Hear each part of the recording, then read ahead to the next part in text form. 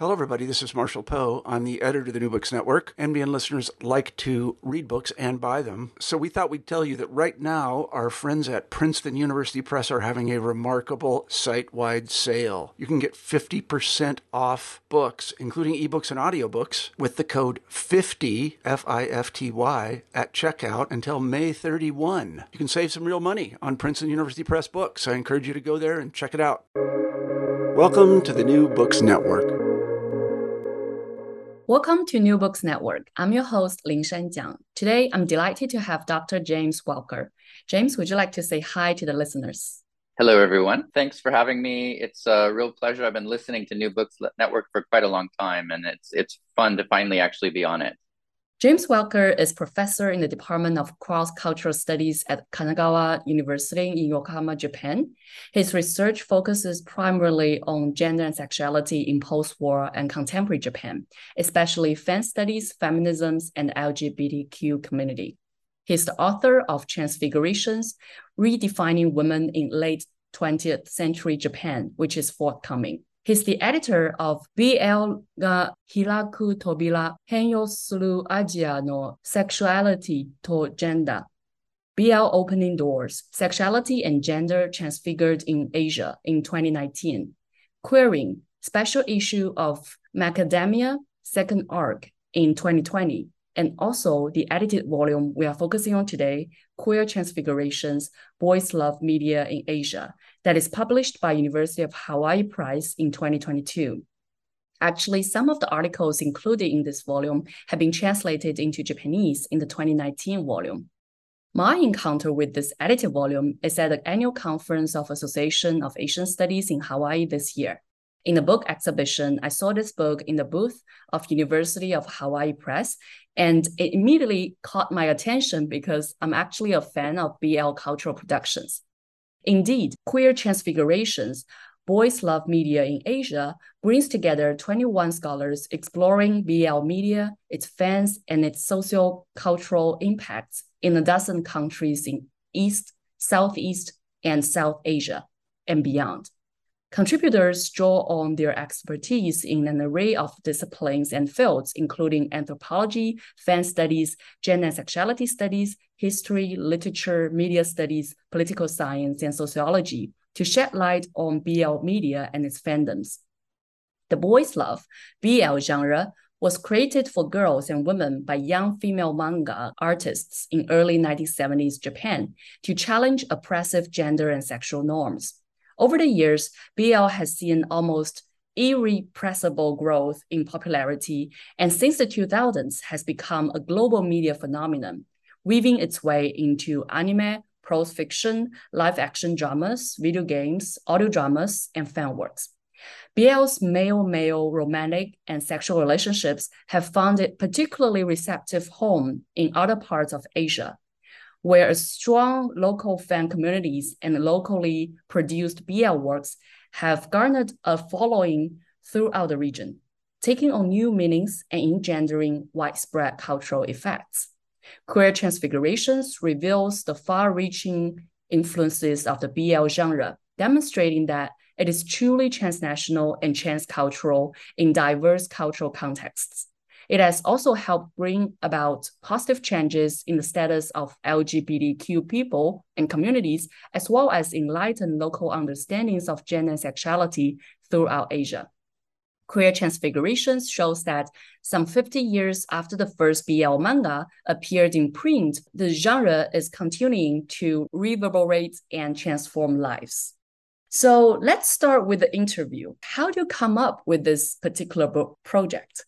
I have been working on BL in Japan for a long time, since at least the early 2000s. And BL plays a pretty significant role. It formed BL, and BL fans actually form a third of my monograph. So, and I've been very involved with scholars working in Japanese and working in English on BL in Japan. But in 2016, an Australian scholar named Peter Jackson, he is a religious studies scholar as well as a scholar of LGBTQ issues in Thailand. He wrote to me, Mark McClelland, the late Mark McClelland, also who was also based in Australia, as well as Thomas Bodinette, who actually appeared on New Books Network somewhat recently, and then Dredge Kang. Tom was originally more of a Japan Studies scholar, Mark a Japan Studies scholar, and then Dredge is a Thai Studies scholar. And he wrote to us and he said, so I've been seeing all of these BL dramas in Thailand. What's the deal? Is anybody actually working on this? And we had this long email conversation. Basically, it was suggested that somebody really ought to do a conference on BL in Asia because it's going crazy, not just in Thailand, but also in China, in Korea, in the Philippines, and so on. And so I decided that I was established enough, and my university actually has money, and they gave me a bunch of money. So I put together this conference and was able to fly in around 17 or 18 different scholars into Japan and then bring other people from around Japan. And so I had this conference. So that the conference was what became the book. But one of the interesting things about this conference was that at the end of the conference, this Japanese woman came up to me. You know, she's an editor, like well, she was sort of independent, but anyway, so she came up to me and she said, "Oh my God, this is so amazing." And I came the first day. I don't speak any English. The whole conference was in English. I don't speak any English, but I just would listen to presentations and then other people would sort of interpret afterwards. And this was so amazing. I was going to come for one day and do my best to kind of follow. I had to come back the second day. We need this book in Japanese. We need this in Japanese. And I said, well, you know, I mean, obviously I speak Japanese, but I don't have the ability to put together a book. She's like, I will make it happen. And she did. Her name is Ishii Mari. In order to publish it and in order to sort of engage Japanese scholars, a couple of other scholars, Ms. Ishii and I invited on board a couple of other BL scholars, including Fujimoto Yukari, Mori Naoko, and Hori Akiko, and Ishida Hitoshi, who are all pretty well known in BL. Well, they're very well known in BL studies in Japan. So this became BL ga Hiraku Tobira, or BL opening doors. And I mentioned this partly because what happened is, between this conference and the book Boys Love Manga and Beyond, which I co-edited with Mark McClelland, Kazumi Nagaike, and Katsuhiko Sugunuma, the conference, the Japanese book, and the earlier Japanese book, the 2015 Japanese book, Hori Akiko and Mori Naoko were like, we need something like this in Japanese. And they write about this in the afterword to the book. This actually inspired them to put together a book called BL no Kyokasho, which literally means BL textbook. But they're working on an English translation, and I think it's going to be called An Introduction to BL Studies. And I mentioned this not because I'm proud that I am actually having an influence on Japanese BL studies, although I am, but because what's fascinating is that BL studies outside of Japan is actually having an impact on BL studies within Japan. So it's having an impact on the field, which I think it kind of echoes the way that BL obviously has become very global, and BL from outside of Japan, it has developed fandoms within Japan. So we're seeing kind of the same sort of thing with the same sort of flows that are going in different directions. Several scholars have argued that, or just pointed out basically that so BL as a genre comes from Japan, but we can no longer say that Japan is the center of BL. And I think we can also say the same thing for BL studies. BL studies focused on Japan. The major scholarship is, a lot of it's happening in Japan, but there's an awful lot that's happening outside of Japan as well. One of the things that I wanted to stress, though, about this collection is that my putting this book together is me being a facilitator of BL studies. So while the introduction and the afterword, the way that I frame the collection is based on my own research on the history of BL and its fandoms in Japan, I'm not the scholar. So everything that I'm talking, I'm a scholar, but this is not my research that I'm going to be talking about. A lot of what I'm going to be talking about today. And I don't want to claim credit for it, because there's a lot of amazing scholars who contributed some really fascinating chapters to the book. So I don't want to take credit for their work. It sounds so great. And I definitely agree that the whole BL genre and the BL media is so global right now that you see all these transmissions across different countries. Like, yes, we consume a lot of Japanese manga and anime of the BL genre, but at the same time, some of the BL animes that are produced in China are also going to Japan or even going to the United States as well. So that's what we are seeing right now. And again, I think the emphasis on this global phenomenon is so important that we need to continue discussing how all this BL media is so transcultural and transnational, as you talked about in the volume. Now we need to come to some basics for those who know very little about BL. Actually, this idea of BL or boys love has all kinds of other names like Tambi in Japanese, Danmei in Chinese, and then the other Japanese word is yaoi. So I'm wondering, what is really BL? And also, what are the major themes and styles of BL? First of all, when you introduced me and you introduced the book, you did talk a little bit about BL, but BL is basically, boys love is basically male-male romance. Initially in Japan, it was created by and for women and girls. And male-male romance can include sex. It can just be very lusty. When it was originally developed in the beginning of the 1970s, the main term that was being used was shonen ai, which literally means boy love. And I could go way into the history of that word, but I will avoid that for now. But shonen ai was the primary label for the genre through the 1970s. So originally shonen ai develops as this commercial genre, such as it was. I don't know that people were thinking of it as a genre. It's just these beautiful boys who were falling in love with and sometimes having sex with each other in girls' comics magazines. So there's the commercial aspect of things. But then in the mid-1970s, we see the emergence of then very tiny, but now major event called Comic Market or Komike, Comic Market. In this amateur world, what was called shonen ai first appeared. BL was an important part, or shonen ai was an important part of Comic Market from the very, very beginning, the very, very first Comic Market. Like there was a BL anime, like an amateur BL anime that was shown at the very, very first event in 1975. So different fan groups or circles, sakuru, as they're called in the fandom, they started to create their fan works, fanzines, doujinshi in Japanese. Within this sphere, at the end of the 1970s, the word yaoi appears. Yaoi is an abbreviation for Yamanashi, Ochinashi, Iminashi. Yama is like the climax of a story, so no climax. And Ochi is like the punchline, or kind of could be the denouement of a novel or fiction. So no punchline or no denouement. And then Iminashi, Imi is meaning, no meaning. And this term was originally used by fans, but a small group of fans to make fun of their own work. And the original use of it wasn't necessarily applied to male-male romance. But right at the end of the 1970s, I think at the end of 1979, there was a group that released a doujinshi that they called the Yaoi Special Issue. And it was all beautiful young men. I don't think any of them were boys. All beautiful young men and male-male romance. And from that point, yaoi started to be used as a label for this male-male romance in the amateur sphere. And so within Japan, there was a use of shonen ai somehow got associated with commercial works, and yaoi got associated with amateur works.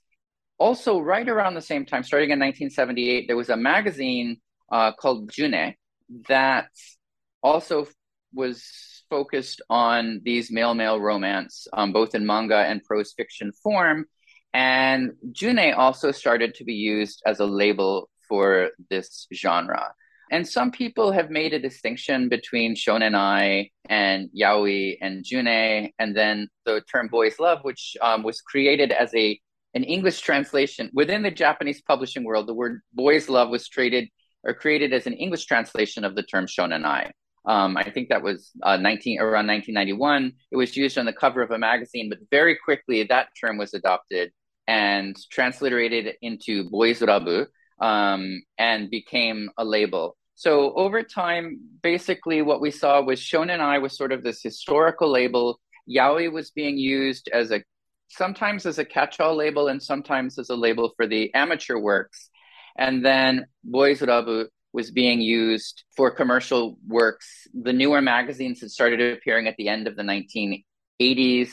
There were a whole slew, like 30, 35 magazines between 1989 and 1995. But if you read the actual magazines, they sometimes use the word junei or yaoi. Basically, there's a whole ton of overlap between the way these terms work. And a lot of the commercial publications were originally doujinshi. They were originally fanzines.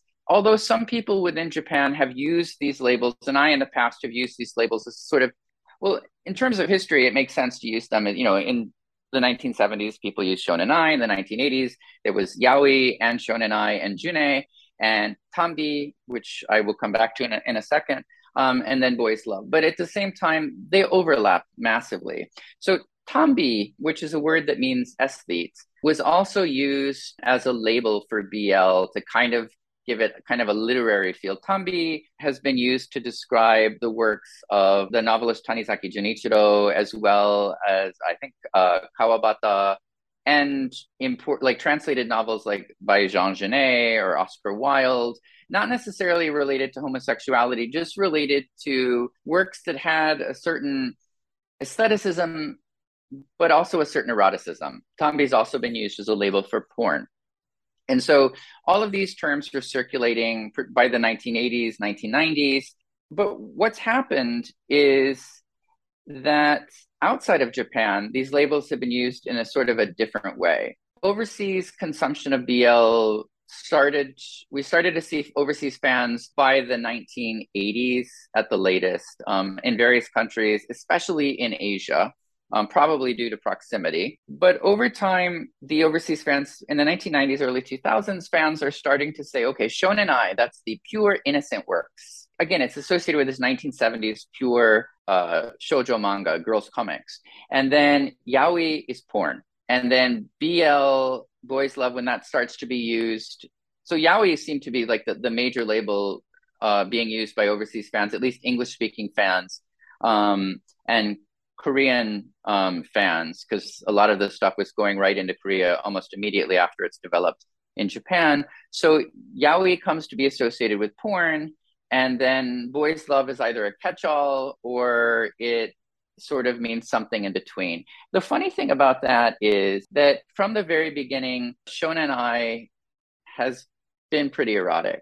Like in 1976, Takemiya Keiko published a manga called Kaze Toki no Uta, or The Song of the Wind in the Trees. And it opens with a sex scene, like a pretty graphic sex scene. And that manga was serialized in various shoujo manga magazines, several shoujo manga magazines between 1976 and 1984. And it's really clear what kind of sexual acts some of the characters are engaging in. You know, I mean, if it were a TV show or something, anyway, I'm not sure you could show it on mainstream American television at the time that it was being released in Japan, even though it's in a magazine for 10 to 14-year-old girls. And yaoi, like the term, when it was first used, I have that doujinshi, when it was first the yaoi special issue, there's no sex, none, zero. But in the amateur sphere, it's a lot easier to be really graphic. And so I understand why it was associated with porn, but it was never a label for porn in Japan. But one of the interesting things that's happened is that BL fans are reading the scholarship by people such as me saying this is actually inaccurate to describe Japan. It's fine. Fans can take labels outside of Japan and use them however they want, as long as they're not saying this is how it's used in Japan. They're not wrong. They're just changing the label. Words change all the time. Again, if I were to go into the history of Shonenai, like that word has changed significantly in meaning over time, and that's the usage within Japan. But what's happened is that some fans have been reading this scholarship and they're saying, oh no, you're all wrong. This is the correct use of these terms, and this is what these terms mean. And that was certainly not my intention. And I don't think it was the intention of any other scholars trying to describe the way the terms were used in English. There's a kind of a cognate. So BL, broadly speaking, was developed by and for women and girls in Japan. There is a separate genre that in Japanese now is generally called gay komi or gay comics, so gay comics. And outside of Japan, it came to be called bara. Bara is a word that means rose, and it comes from, it too has quite a long history, but the association in this context is from the magazine Barazoku, which is the first commercial gay magazine. Bara came to be the label for gay comics, like by and for gay men, outside of Japan. To my knowledge, it was never used much, if at all, in Japan. But several prominent manga artists, notably Tagame Gengoro, who is known for his very graphic gay porn manga, he objected to this term. And recently I've seen, even like at fan conventions, like panels discussing, the ethics of using the term bara. Shouldn't we be saying gay komi, right? Or just gay comics in English? Because bara, like some artists oppose the use of the term. But to me, fans are able to use, because there's nothing inherently offensive from my perspective about the term bara. So I don't really have a problem with that. But it's interesting to see some fans reading scholarship and reading what's going on in Japan and correcting fans outside of Japan. Back to the term danmei. So danmei is the Chinese pronunciation, or my attempt at the Chinese pronunciation of the word tambi, again, aesthete. I don't know exactly when the term entered Chinese, but it makes sense that it would work well as a label in Chinese because there's kanji, right? We have the Chinese characters, probably by the early 90s, because BL entered China by the early 90s, if not slightly earlier than that. And danmei is quite interesting because originally I had the impression it just meant BL, but BL in China is significantly different in some ways than BL in Japan. In their chapter in this book, Ling Yang and Yan Rishu talk about BL or danmei as an umbrella category, and it includes in Chinese or in Chinese fandom, it includes local fiction, prose fiction, and that's the primary form of local BL in China for a number of reasons. One of which is that it's a lot easier to circulate online than full manga, especially when we're talking about it developing in the early 90s, as opposed to more recently when we have much, high-speed internet. The early 90s, obviously, we didn't have high-speed internet. And so danmei includes this local fiction, but also in Chinese, it can include BL manga, Japanese from Japan, and it can also encompass Western slash fiction. Slash fiction is a genre of homoerotic fiction that emerged in Anglophone culture, Anglophone fan cultures in the early 1970s, a little bit after BL developed in Japan. But the use of danmei in China can include all of these things, including the most recent popular genre I'm aware of called Omegaverse, which it developed out of fandom in, again, Anglophone slash fandom, and it just involves new ways of coupling characters that I probably shouldn't go into. And so we've got all of this, but then we also have LGBTQ comics, or originally in English, lesbian and gay comics, or gay comics, lesbian comics, which have been around for decades, many, many decades. But we're also seeing kind of an overlap, much as Japanese manga has influenced art styles in other countries. There's a lot of original English language works that I sometimes can't figure out. Like, I wouldn't know whether to categorize them as BL or not. In some cases, I feel like if the author calls it BL, it's BL. But how are we judging whether something is BL or not? Are we judging the art? Are we judging the structure of the narrative? What makes something BL besides the author calling it that? And if we say it's the art, well, if you look at BL in Japan, there's a lot of gag style BL, right? So this rough kind of sketch stuff that wouldn't necessarily read as Japanese if you're not familiar with manga, right? It doesn't look like the pretty smooth lines that were, and the really detailed shading and so forth that many people who consume manga are used to. So is it that? Is it the narratives? I think it's quite hard to say. And one of the interesting things is that so fans outside of Japan, they're blurring LGBT media with BL. Inside Japan, until recently, BL has been seen as something that's quite distinct. But outside of Japan, whether it's Japan produced or Thai produced or Chinese produced, there's been sort of an overlap in the fandoms. So inside Japan, even today, although there are gay male fans, and I'm sure bisexual male fans, and trans fans and so forth, the primary audience remains women and girls.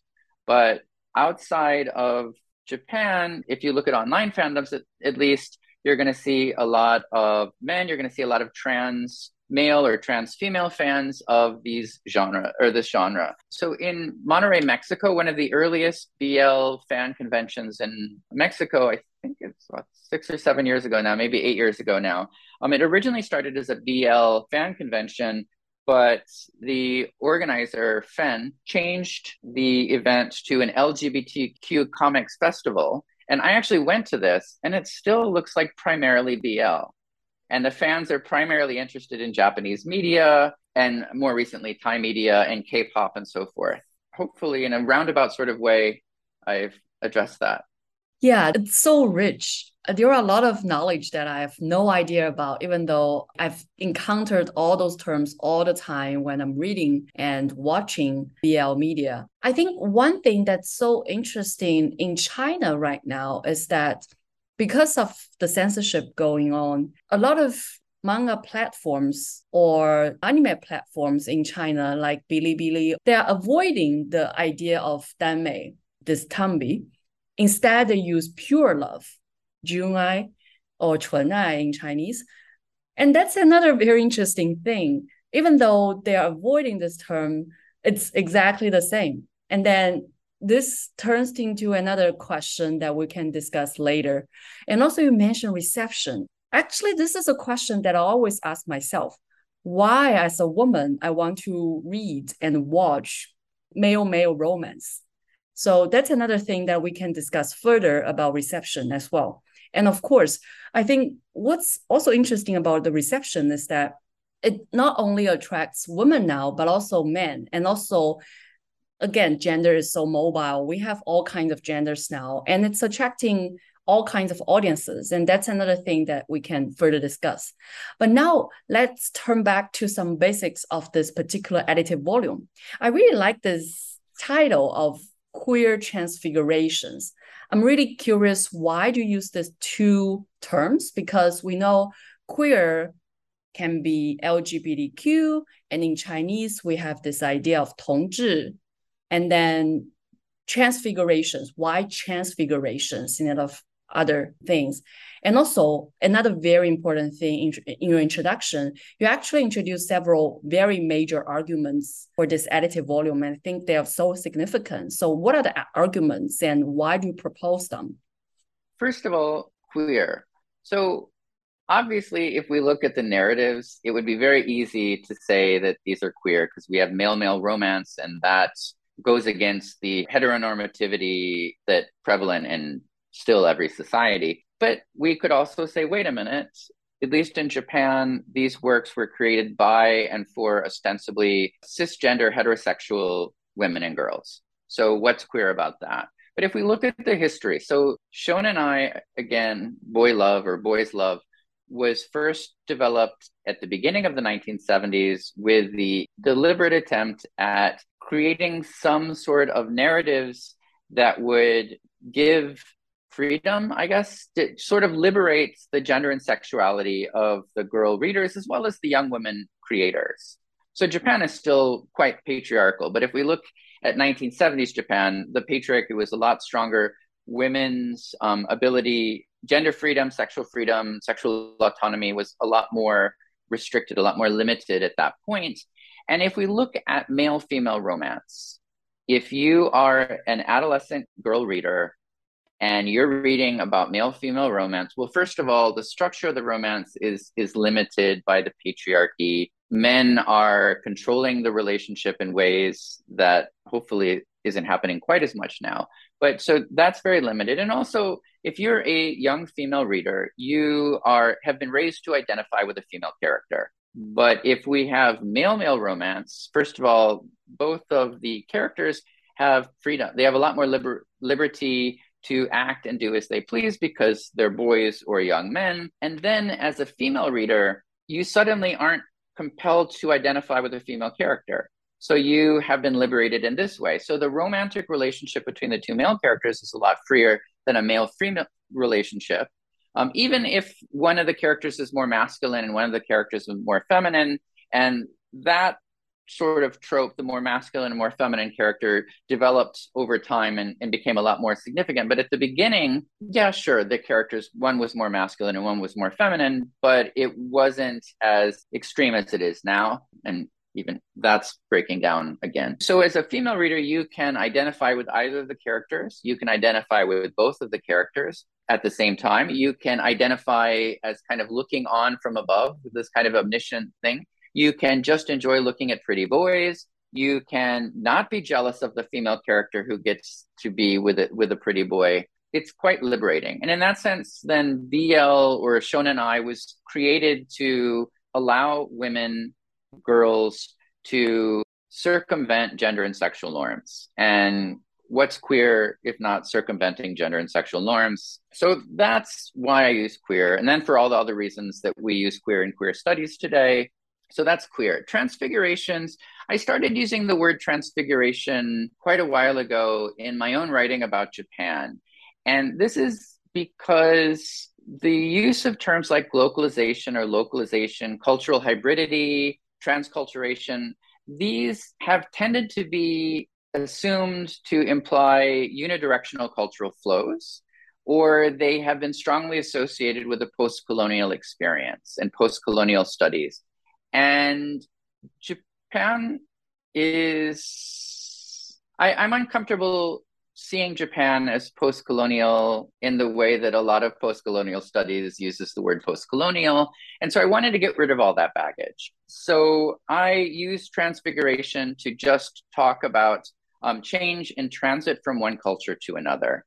It doesn't have the baggage. It doesn't matter which direction the culture is flowing. You know, whether we're talking about imagery, ideas, language, things change, just like the use of the words like shonenai and yaoi and BL have been used differently outside of Japan than inside Japan. So these words have changed in transit from one culture to another. So that's basically why I've been using the word transfiguration. So you also asked what the main arguments are of the volume. And so first of all, anybody involved in the fandom, a lot of this stuff, or anybody who has really looked at BL will think that this is really obvious, but I think it's really important to map this out.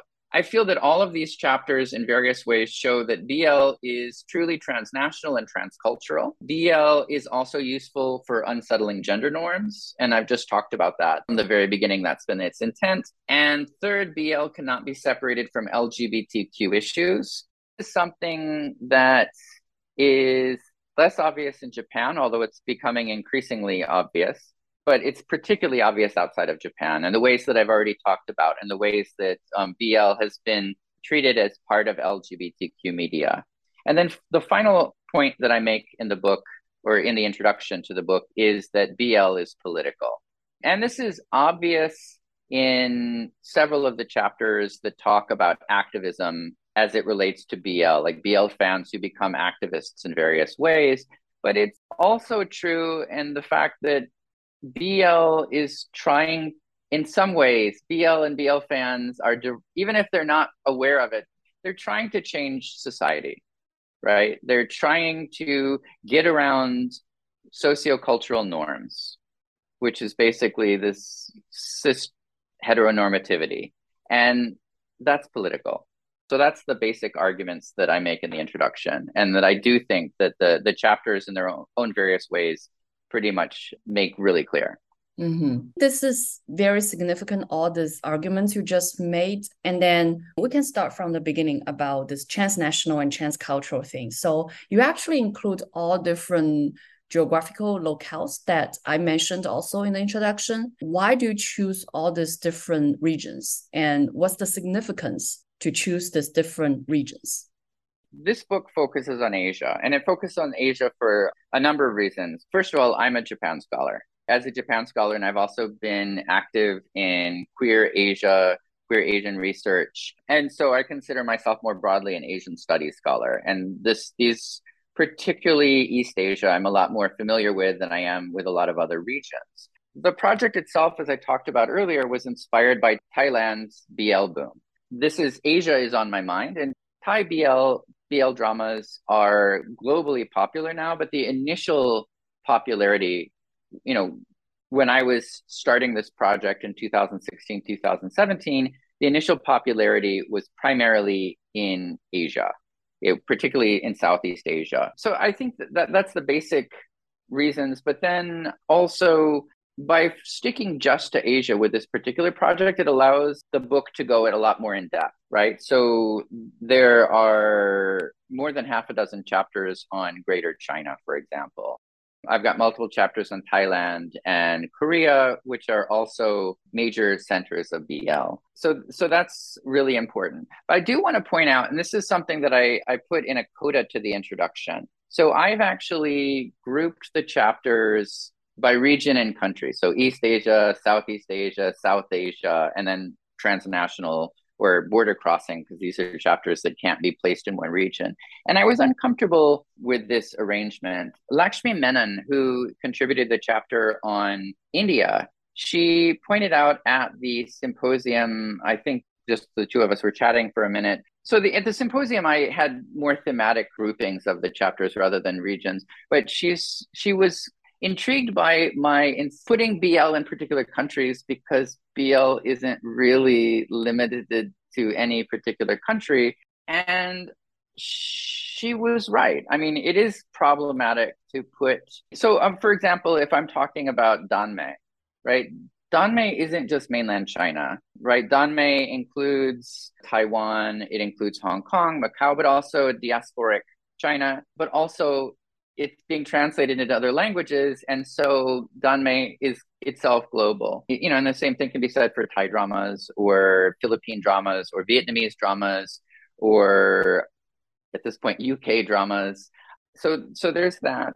But also, one of the problems that I write about in the coda is that because I divide into regions, gives a false impression that BL is bigger in China than it is in other countries or other regions. And a lot of the reason that I have so many chapters on Greater China and fewer chapters in Southeast Asia is a lot more to do with the number of scholars who are working on either Danmei or BL in various regions.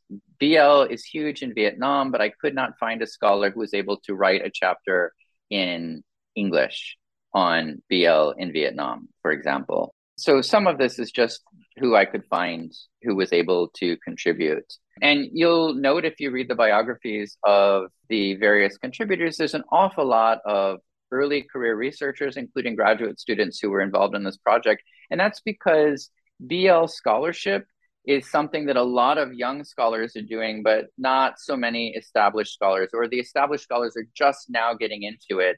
And a lot of the younger scholars, they're coming into BL scholarship. They go into graduate school because they love BL, but they want to understand it from an academic standpoint. And so there's an awful lot of young scholars who basically become academics through their consumption of BL.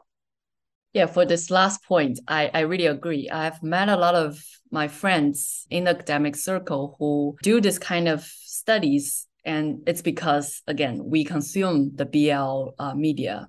And then next question, of course, is about this kind of interdisciplinary perspective you are engaging with. There are so many different scholars from different fields, and it's so clear when I read each chapter, and they write in very different ways. Some of them focus more on the terms, other people will do some interviews. It's very different. And how are these interdisciplinary perspective in the volume shed light on the BL media?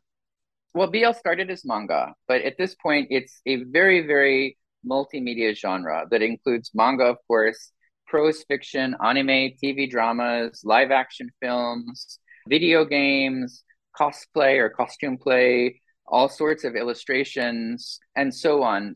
And stickers. If you go to an event, so many stickers. And so it's a very multimedia genre. And these media exist for the most part in both commercial and amateur forms. Even anime is created, and games and stuff are created outside of commercial network or commercial channels.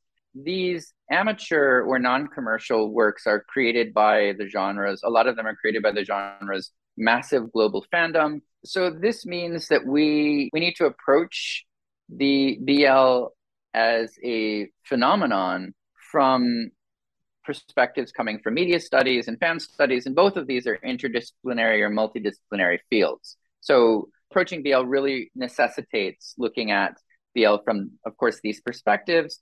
Many of the scholars then are involved in interdisciplinary fields, so cultural studies, media studies, and fan studies. But beyond that, one of the things that I'm pleased about with this volume is that all of the chapters look at different things. So, for example, the development of subgenres or fan conventions, activism, and so on. And they look at them from different perspectives. And whether this is ethnography, like you said before, like through interviews or kind of participant observation, they look at the BL through historiography, through texture analysis, even psychoanalysis. And as a result, the book is not just a collection of here's the Korean version of BL, here's the Malaysian version, here's the Vietnamese version, here's the Chinese version, the Thai version. I think that that's really important. And I think that the book is able to make broader contributions beyond BL studies in terms of the way that certain media genres circulate, rather than just giving just this version or that version. Beyond that, directly and indirectly reflected in a lot of the chapters is that many, if not most of the contributors are themselves actually fans of BL. And so they have the kind of intimate knowledge of the genre that allows them to offer fairly unique perspectives. Among the authors, there's at least one Danmei author. There is a BL event organizer. There are activists. Well, all of them are, of course, scholars, and several of them have monographs on BL or more broadly, like male romance fictions, or they've edited collections. There's at least edited or authored collections. So there's at least 6 or 7 of the contributors who actually have books on BL. Yeah, I think this is very important that we see through different media, you have very different angles to analyze the BL media. And if we may go back to this very important question about reception of BL, it's so interesting that I see different scholars talk about the reception of BL also in very different ways. And what I will usually imagine can be the social and political influences of BL, but then there's also the religious part, especially in Southeast Asia, that really kind of strikes me. But of course, I also watch this kind of LGBTQ films, and I've seen filmmakers like Tsai Ming-liang touch upon this kind of issue in his film. So I'm wondering, what are these kinds of influences, like social, political, and religious influences of BL in different regions? And how does BL negotiate with the mainstream social, political, and religious values? For the other part of this question is really, we have discussed this already. So BL fans or BL consumers are not just consumers. They're not just fans reading or watching them. They're actually participating in creating more. So to what extent can we say that the audience of BL are actually prosumers? And also, the last question of this reception part is about the gender difference. We have touched upon it already. Originally, it's particularly from cisgender, heterosexual female fans. But then we have all kinds of other people who are joining this BL community now. So how do you see this kind of gender difference going on there? In terms of social political impact, first of all, in the context of Japan, I would and I have argued that BL has helped liberate women and girls, even though it's a relatively minor genre. It still, I think, has had a very significant impact, and it's helped to liberate women and girls' sexuality, sexual autonomy, and so forth. Today, BL tends to be segmented as a separate genre, but in the 1970s, BL manga was appearing in mainstream shoujo manga magazines, right? And so everybody was reading it or at least skimming it. That's in the case of Japan. I mean, the book, there's chapters that talk about, overt political kind of activism. So, for example, Pei-Ti Wang's chapter, Pei-Ti talks about BL fans in Taiwan who become active in the movement for allowing same-sex marriage. I don't know to what extent you could say that they had a huge impact, But they had a visible presence at major events. So there were major like marches and gatherings, and they had a visible presence. And then there's another chapter that talks about Hong Kong. In the Hong Kong chapter, the authors talk about BL imagery is used or was being used in the movement. So the BL fans were using Facebook and other websites to make kind of BL parodies or to couple, to ship. So in BL fandom in English, we use the word ship, short for relationship. That's when in Japanese we use the word coupling, like where you take two probably heterosexual men and you put them in a romantic relationship and then you have fun exploring their dynamics. The Hong Kong chapter is talking about the just kind of the playfulness, so the kind of this lighthearted approach to a very serious political issue.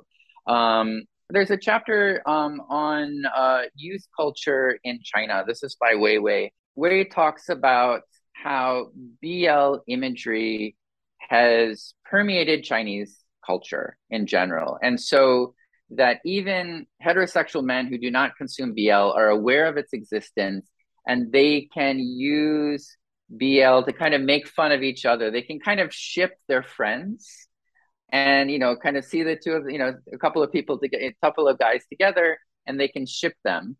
And in a way, this actually has allowed, Wei argues, for a return to more intimate male friendships, heterosexual, non-sexual male friendships, some of which had become a little bit difficult because of an increasing awareness of LGBTQ issues. And so like two men in China, at least in urban China, two young men are not able to be as close to each other. They're not able to be as intimate with each other because there's a fear that they might be seen as gay. But then through this sort of BL imagery, they can just turn that into a joke and be, oh, yeah. And they can just use local discourse inflected by BL and just say, oh, that's just us, you know, kind of. And so this has actually helped these young men. In terms of religion, as I said earlier, BL in Japan was developed as a response to patriarchy. And then in religiously conservative countries such as Indonesia, so there's a couple of chapters that talk about Indonesia, but also places like India, homosexuality is strongly proscribed, but also the romance norms are heavily restricted. And BL has been a way for young women especially to, again, enjoy looking at pretty guys and explore romance. But what's one of the interesting things about BL in places like India and Indonesia, and the chapters on these countries discuss this, is that for some of these fans, this is the first time they really thought about homosexuality, or at least male-male sexuality, outside of whatever religious teachings that they might have received. And so for some of these fans, they have started to take a more open view of homosexuality. They've started, for some of them, they're kind of compartmentalizing their fandom and religious teaching and teaching them as quite separate. So in reality, homosexuality is bad, but I'm just enjoying this little romance. This is just my own, whatever, it's separate. But some of the fans have started to rethink the teachings of their religion. And one of the interesting things that Lakshmi Menon in her chapter on India points out is that some fans in India are concerned that BL might actually be exploiting gay men. So we're using the image of gay men for women, ostensibly heterosexual women's pleasure. And so maybe that's actually exploiting gay men. And maybe that's not a good thing. And this is something that Ishida Hitoshi, a Japanese BL scholar, pointed out in a really influential article in 2007, where he talks about this appropriation of representations of gay men. Actually, thinking about Japan, so for example, Fushimi Noriaki, who is a critic and activist, a gay critic and activist in Japan, Fushimi, when he reviewed the Japanese version of this book, he actually wrote in the review that he felt, as somebody who'd been active in the then called lesbian and gay activism from the early 90s, he felt that BL had actually made that activism easier. BL had actually contributed to openness towards LGBT issues. And if you look in the 1990s in Japan, So, for example, film festivals, we started to have lesbian and gay film festivals in the early 90s. I think 1992 was the first one. And the early audiences were predominantly cisgender heterosexual women because they'd become interested in male-male romance through BL. And then they go to these films. And most of the films at the film festivals, these are more activist or films. And so then they become at least aware of, if not interested in LGBT or at the time, lesbian and gay activism. So I think that we're finding BL has had influence like this in Japan and a lot of other places. So you also ask about to the extent to which audiences of BL are prosumers. My sense is that the majority of fans are largely just consuming, right? That I don't think there have been any sort of statistical studies, anything reliable to figure out how many BL fans are actually writing their own fanfic. And I think if you're involved in, so for example, AO3, which is a major global fanfic website, or the name is escaping me, but other kinds of websites where we have fanfic. I think if you're in those circles, you will maybe think that the majority of fans are in some way engaging in the creation of fanfic. But my sense is, and this is coming from going to a lot of events in Japan as well as events in at least a dozen other countries, my sense is that the majority are largely just consuming, right? They're largely just consuming these narratives. They might enjoy people who are engaging in cosplay or costume play. They buy fanzines or doujinshi. They read online fiction. They buy depending on the country, they buy stickers, sometimes called prints, like illustrations, printed illustrations, often postcard size or larger. They buy BL related goods, but they're not actually creating them. As far as gender difference, so again, BL, even outside of Japan, I think BL is predominantly consumed by cisgender heterosexual women. I don't know how you would describe a gender difference. So my hunch is, and this is based a little bit on research by people like Kazumi Nagaike, as well as a kind of a fan scholar or fan researcher, Yoshimoto Taimatsu, who's created some doujinshi on male fans of BL in Japan. My sense is the majority, but not everyone, of men who consume BL are either gay or bisexual. But there are straight men who consume BL. And in some ways, the straight men who are consuming BL, based on this research that I just mentioned, the straight men are consuming it for some of the same reasons that it worked in the first place for women and girls. This is romance that is when you have two men together, you don't have to worry about gender roles and you can identify with either of the characters. So if you are a heterosexual man reading, you can kind of ignore the gender of the characters and just enjoy it as the term you used earlier, pure romance. You don't have to worry about which character you are identifying with, and you don't feel pressure of masculinity. Because obviously, heterosexual men in a romantic relationship are expected to behave in certain ways.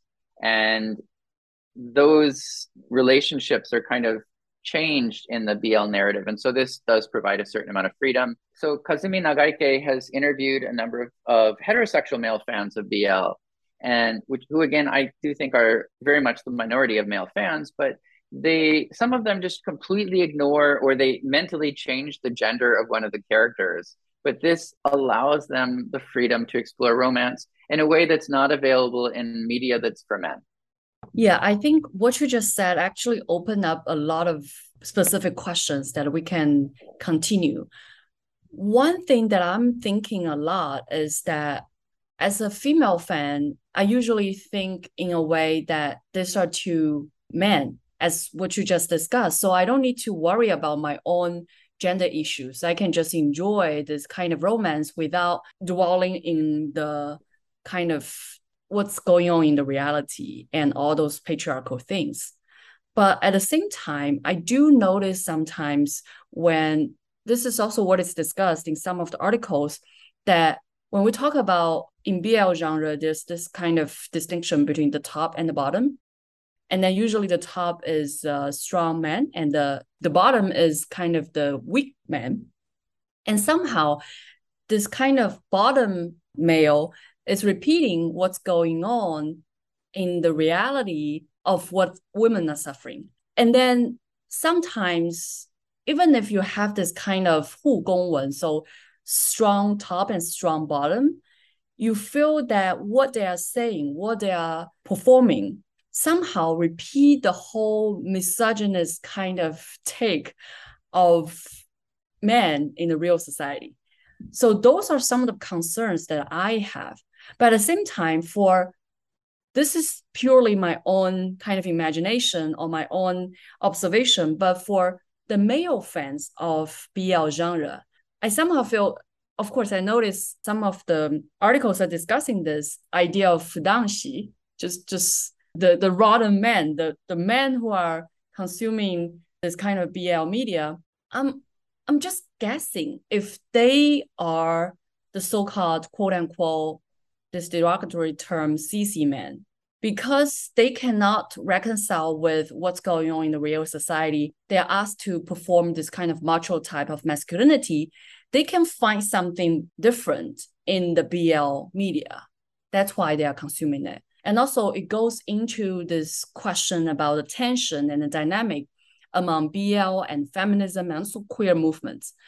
You just mentioned at the beginning this major argument of BL cannot be separated from LGBTQ issues, and I definitely agree. But then you also use the word blurring between BL and LGBTQ, and to what extent they're not so blurred.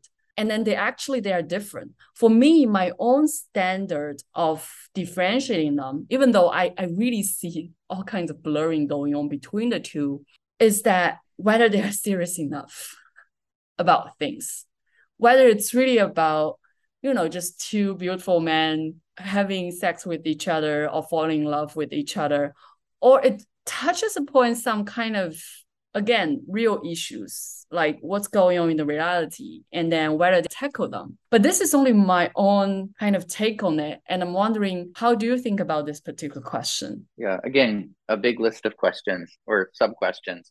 I actually want to go back first and talk about the top-bottom relationship for a minute, and then I will come back to the blurring between BL and LGBTQ media and culture. So we use the words top and bottom, and within the fandom, in Japanese, we use the word seme. Seme is attacker, and uke. Uke means receiver. So the seme-uke relationship has traditionally been a definitely more masculine seme and a definitely more feminine, more passive uke. As scholars like Fujimoto Yukari and Nakakubo Yoko have pointed out, that a lot of the more masculine or more feminine, this is relative. So you can, if you couple, especially if you're doing amateur works where you're shipping, like if you're taking members of a boy band or something, if you're shipping or coupling two characters, they seem more masculine or less masculine depending on who you ship them with. And so what they're doing is that they're pointing out, first of all, they're